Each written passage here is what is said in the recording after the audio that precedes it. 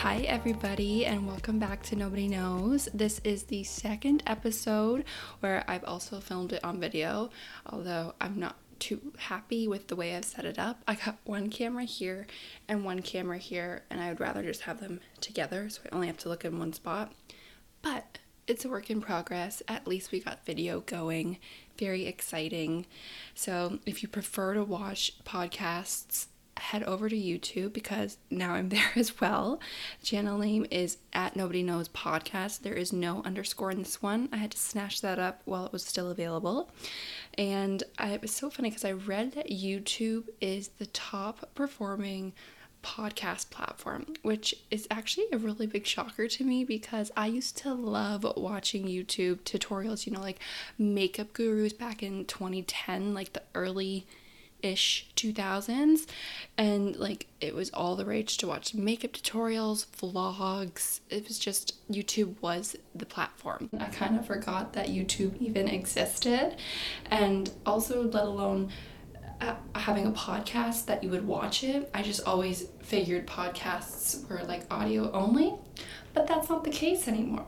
I listen to 80% of my podcasts, and then the remaining 20 I will watch on YouTube or on Spotify, because sometimes Spotify has the video option. But with this knowledge, I want to be present. I want to continue to grow Nobody Knows, and I want it to gain momentum. And I think the only way I'm going to do that is if I expand into the popular platforms. So to YouTube we go. I hope you all had a wonderful Valentine's Day, Love Day, Self-Love Day, Galentine's Day, whatever you call it. This was Brendan's and my second Valentine's Day together. However, the last year was we weren't really official, so this was technically our first official year as a couple. And last year we actually spent it over FaceTime, so we didn't even spend it in person, but we made carbonara, and I think we had both ordered each other some type of Uber Eats, like dessert or candy, and then we also watched Love is Blind. I don't know what season, because also I have no idea what season we're on now. There's like another season coming out in March that I just saw, so I'm all for the crappy TV, but we watched Love is Blind. So then this year we essentially did the exact same thing, but we did it together. So we made the same carbonara recipe, and then there were episodes of Love After the Altar, or still Love is Blind episodes, so we watched those. It was super fun, kind of nostalgic. We're starting to do our own traditions, and that's really exciting. And in last episode, I chatted with Brendan and discussed my experience, being in a committed relationship, because this is like my first serious relationship probably since high school. And if you haven't listened to that episode, I highly recommend going and listening to that in the usual spots. And we talked about, how we met and what it's like to do long distance and like so much more. So if you're interested in that, highly suggest going and listening to that. But for this episode, and because we're still in the month of love, I say that with quotation marks, still in the month of February, I wanted to chat with the gals and talk about all the things that I have learned in love. Because like I said, this is my first serious relationship, so I've had a lot of experience navigating the trials and tribulations of dating and like trying to find your partner and actually wanting to fall in love, not just like swiping on the apps for funsies. So there are a whole lot of things that I have learned, but I'm going to share, I think it's the top 4 that I've written down for us today. And I definitely think that you learn when you fail, and I have failed a lot at love and relationships, and so it's been one hell of a ride. This tea is still too hot to drink, but I'm like really thirsty. It's not bad. Like a little ASMR moment in here. Okay, the first thing that I have learned in love is trusting your gut and knowing that your gut is never wrong. And I think I talked about this in episode 6 that's titled I'm Not Alone, I'm On My Own, because it talks about similar themes. It talks about like being single and taking your time in love and not really rushing to be with someone. It's more so honoring the time that you have alone. And I want to say that your gut instinct is never wrong. And I don't think we give ourselves enough credit that we as human beings are actually incredibly intuitive. I just think we have difficulty tuning into that gut feeling. In addition, actually wanting to listen or pay attention to it, because let's be honest, the times like our gut is telling us something are the times that we most definitely don't want to listen to our gut and like pay attention. I actually did some further research, and Harvard Business Review said studies show that pairing gut feelings with analytical thinking helps you make better, faster, and more accurate decisions, and gives you more confidence in your choices than relying on intellect alone. And this is especially true when you're overthinking or when there is no single clear-cut option, like AKA love. I'm probably gonna get a little naturopathy on you, but also side note, if you've never been to a naturopath, you need to go, because it's incredible what you learn about your body. And there are so many, I don't want to say quick fixes, but some are pretty quick and some are like, wow, this is all I had to do to like fix this ailment or fix this with my body, versus medication or things that are actually really harmful to your body. Yeah. Go if you can. If you have benefits, it's a little bit more expensive. If you have the privilege and are able to afford a naturopath, highly suggest checking one out. Back to the natural more side of things, there's a deep neurological basis for intuition, or like a gut feeling, and that's because scientists call the stomach like literally a second brain. There's a vast neural network of like over 100 million neurons that are lining the entire digestive tract. And just for context, that is more neurons than that are found in a spinal cord. So this obviously alludes to that the gut is incredible at processing things and understanding things. So when you approach a decision intuitively, your brain works like in tandem with your gut to quickly assess all of your memories, past learnings, personal needs and preferences, and then makes the wisest decision given the context. This all pretty much says that your intuition is a form of emotional and experiential data that we definitely need to value and should not be overlooking. So then you're probably going to wonder, like, how do you differentiate your gut from other bodily feelings? And Harvard Business Review also did a deep dive into this as well. So like, let's go through what they suggested, because I also struggle with this. I think I'm getting better at it now, and definitely reading this whole article, I was like, oh my gosh, that's so right. That's exactly how I felt when I had this quote unquote gut feeling and I either followed it or didn't follow it. So the first one is notice when it's your gut talking versus other human emotions and bodily feelings. So how do we do that? Okay. Fear is typically accompanied by sensations running throughout your body, such as constrictions and agitations. So you may feel tense, panicky, or desperate. And I definitely talked about this in a TikTok recently, where I am always prepared for my meetings, but I still get anxiety. And it's like kind of cold sweats, jitters, I can't sit still, it's difficult to breathe. That is a feeling of fear, because I am, for whatever reason, scared of what's going to happen in the meeting. Even though I'm prepared, it's just the fear of the unknown. So that feeling is fear. Fear can be dominated by self-critical thoughts that urge you to hide, conform, or compromise yourself. So going back to my meeting example, I am very hard on myself, so I always think that the worst is going to happen, when in reality, my meetings always go great. Your intuition, on the other hand, has like a pulling energy as your choice is moving towards your best interest. And even if that means pursuing a risk or moving more slowly than others, this is usually accompanied by feelings of excitement, anticipation, or ease and contentment. And physically, gut feelings tend to cause your body to relax. And with intuition, your inner voice is more grounded and wise, like a good mentor. So to tune in to your gut, start out by like picking out an outfit that you really like without weighing all the different options. Raise your hand and speak up in a meeting without censoring yourself.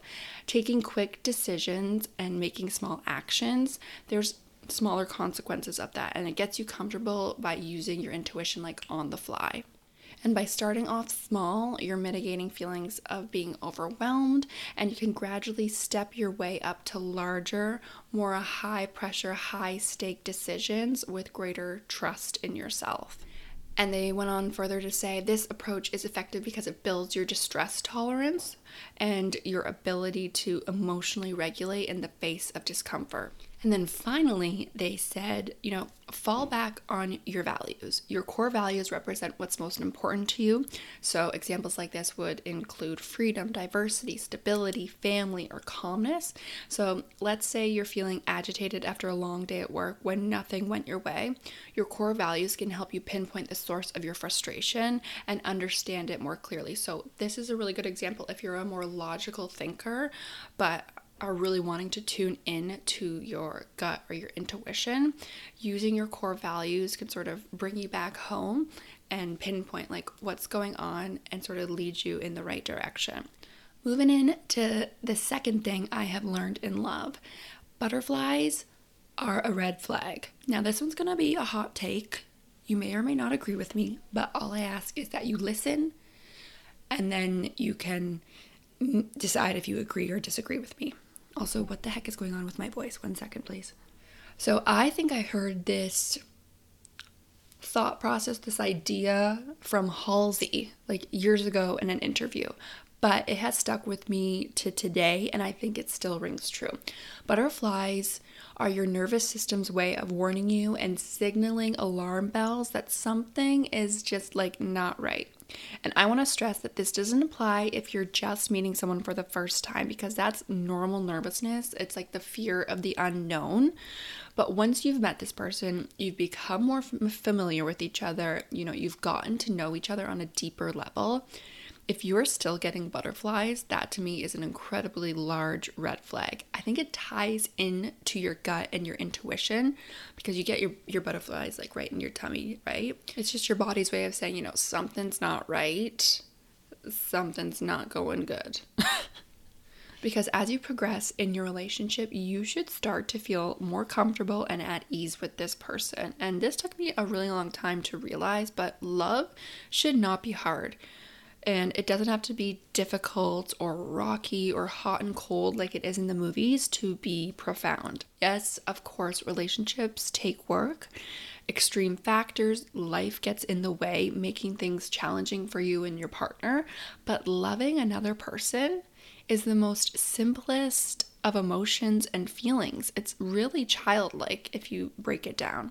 And loving someone and having a romantic partner, that person should start to feel like you're home. They should bring you comfort. They should make you feel safe. I want to give an example of this so I am not misunderstood. If I compare how I feel with Brendan to the past 3 guys that I've dated longer than a month, all of the past guys I experienced this butterfly-like symptom with. Whereas with Brendan, after our second date, honestly, I was at complete ease with him. For one, I felt comfortable setting boundaries as I knew that he was going to respect them. And 2, I was able to share intimate parts of myself that I had not shared with anyone else previously. And also, the feelings I had with Brendan, I never once had that like little tingling feeling in my stomach, just like on edge, a little bit of apprehension. I never once felt that with him. And so then if you're sitting here and saying, I get butterflies every time I see my partner or every time my partner walks in the room, that's not what I'm talking about. I'd say calling this feeling butterflies is a bit inaccurate, a little bit misleading, because everyone associates butterflies with like this positive feeling. But I do want to clarify that like when you see your partner and you light up, that's more excitement. That's not anxiousness. That's not anxiety. That's not apprehension.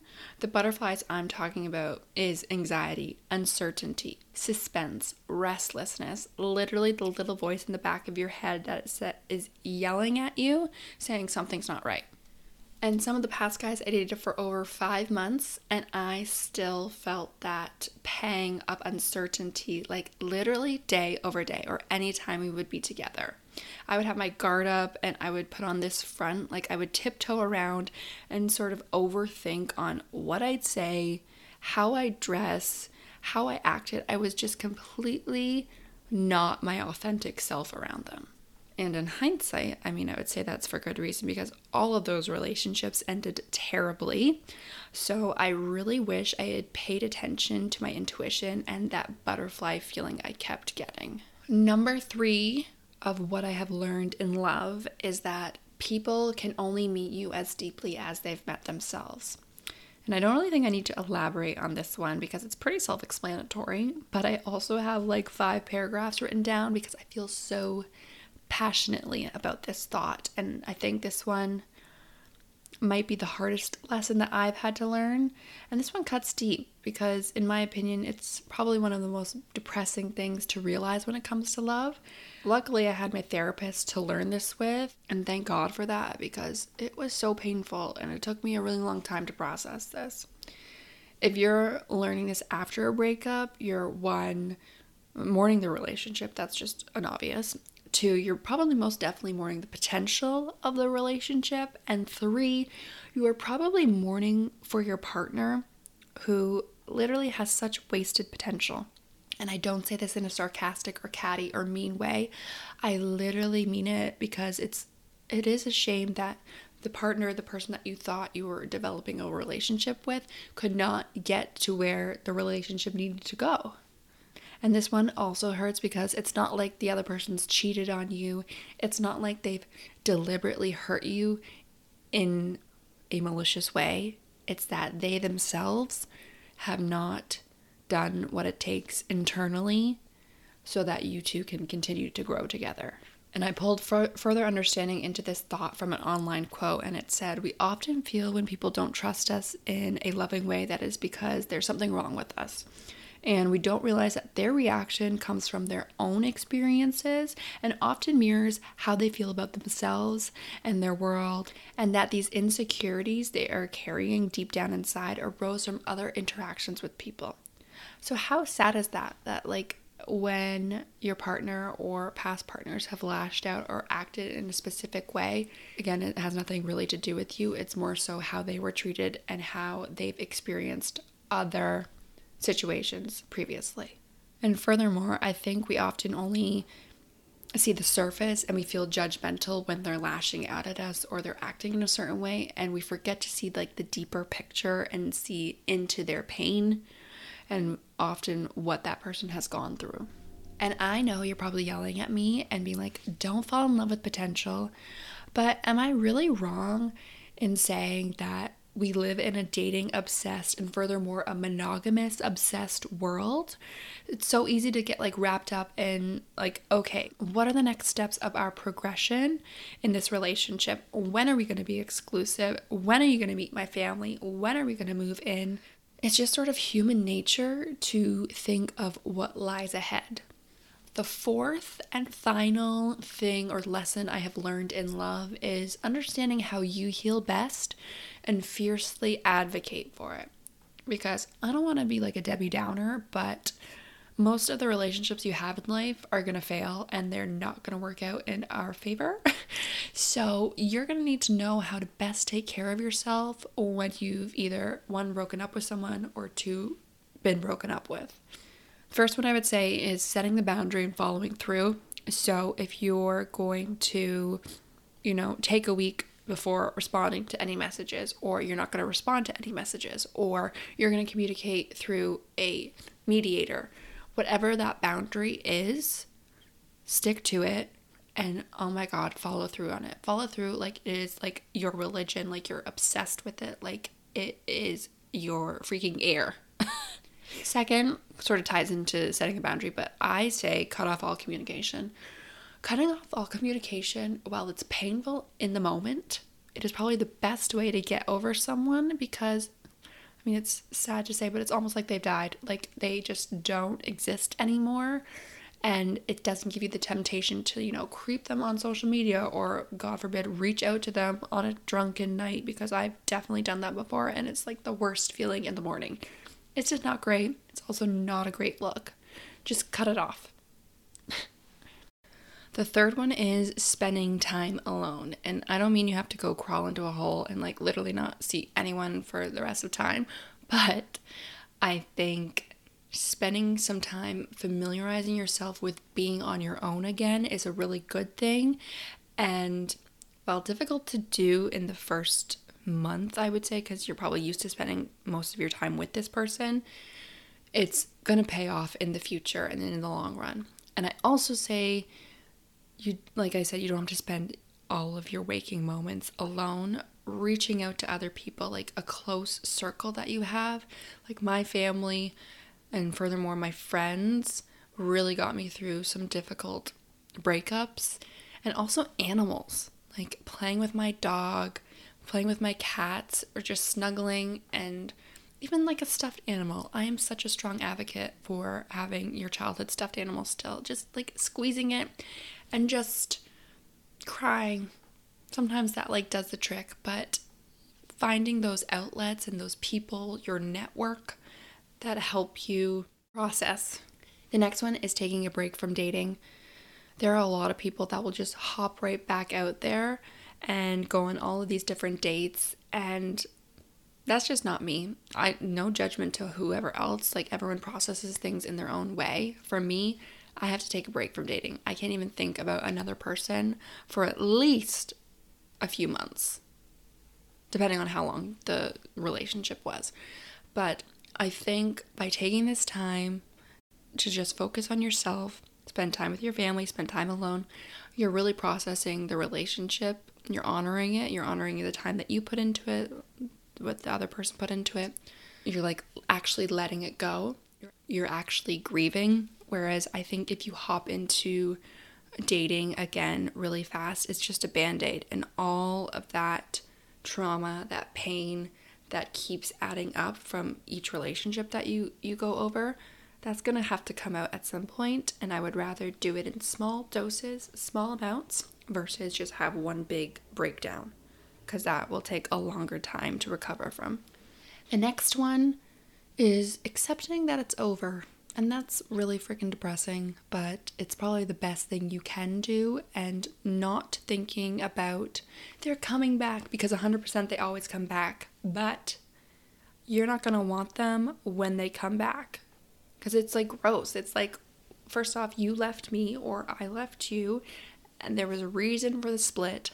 Majority of the time, it is not the best reason to get back together. It's more so like either person is bored.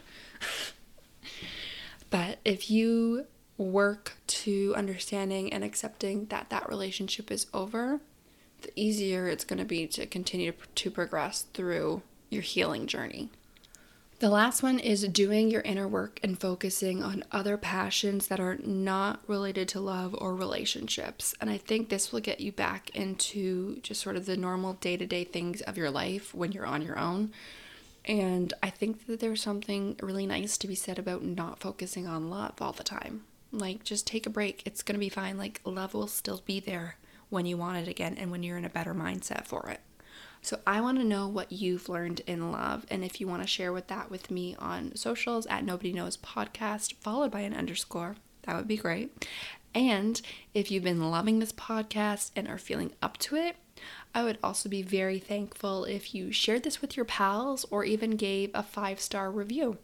And I am so excited for our next episode, because it's going to feature Amanda of @AmandaFindingBalance, and she's on TikTok, and she has grown her community to over 50,000 followers as she's documenting her journey of changing her life one day at a time and recovering from binge eating and working through her eating habits.